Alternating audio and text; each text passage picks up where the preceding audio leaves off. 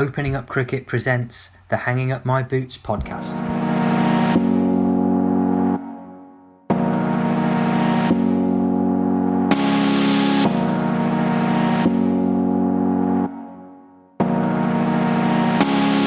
Hello, this is the Hanging Up My Boots podcast, where we talk about the experiences of players leaving the professional game.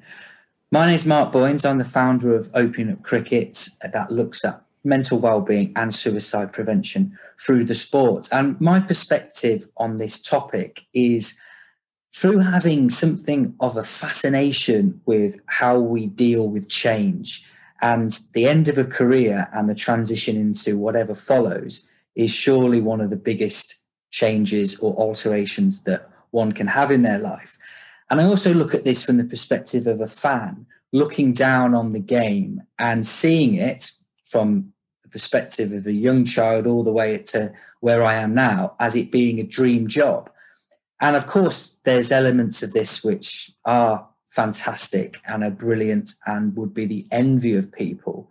But if we're going to accept that professional cricket is a dream job, then as fans and as those watching, we've probably got to have a greater appreciation of what happens when that finishes. If it's been the dream for someone to live that, what happens when they wake up?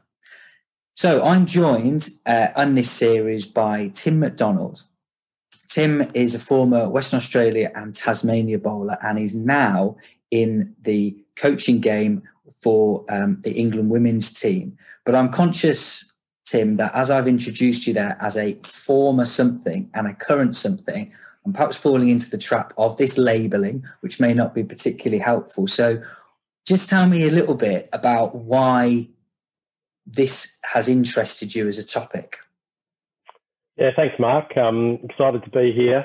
I suppose my motivation for joining you on this pod is I've been lucky enough to live on both sides of this professional sport bubble. I was quite late in joining, the professional cricket life in my mid to late 20s, and I had lived a fair bit of my life before that in work, uni, business, and then, did the same once my career finished. And I suppose I see myself as have seen myself as a sort of observer of this life. I only played a handful of games, but I lived every moment. I took it all in, and I got to see, while I was playing, players at all stages of their journey, and players who played a lot longer and a lot more games than myself.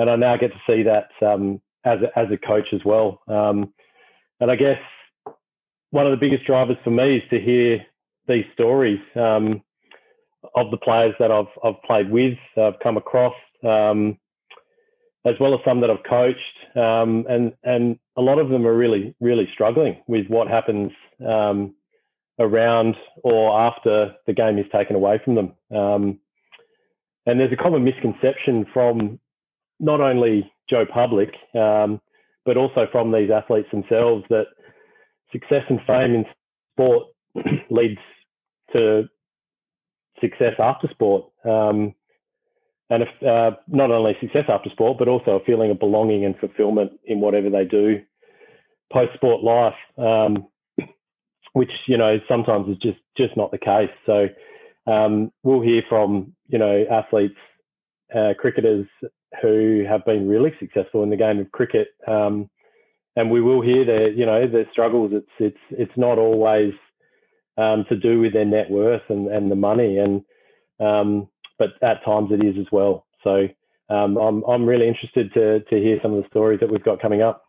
And we've got a great set of guests who, like you say, have so many different perspectives on it, having played their cricket at different times, having done different things after they've finished, as well as having those different reflections on what their careers meant to them, and then crucially, what their relationship with cricket is afterwards. So we hope people are able to join us for the first episode that is coming up, where we're joined by Adam Hollioake. So until then, we'll wish people well and look forward to you tuning in to the first one.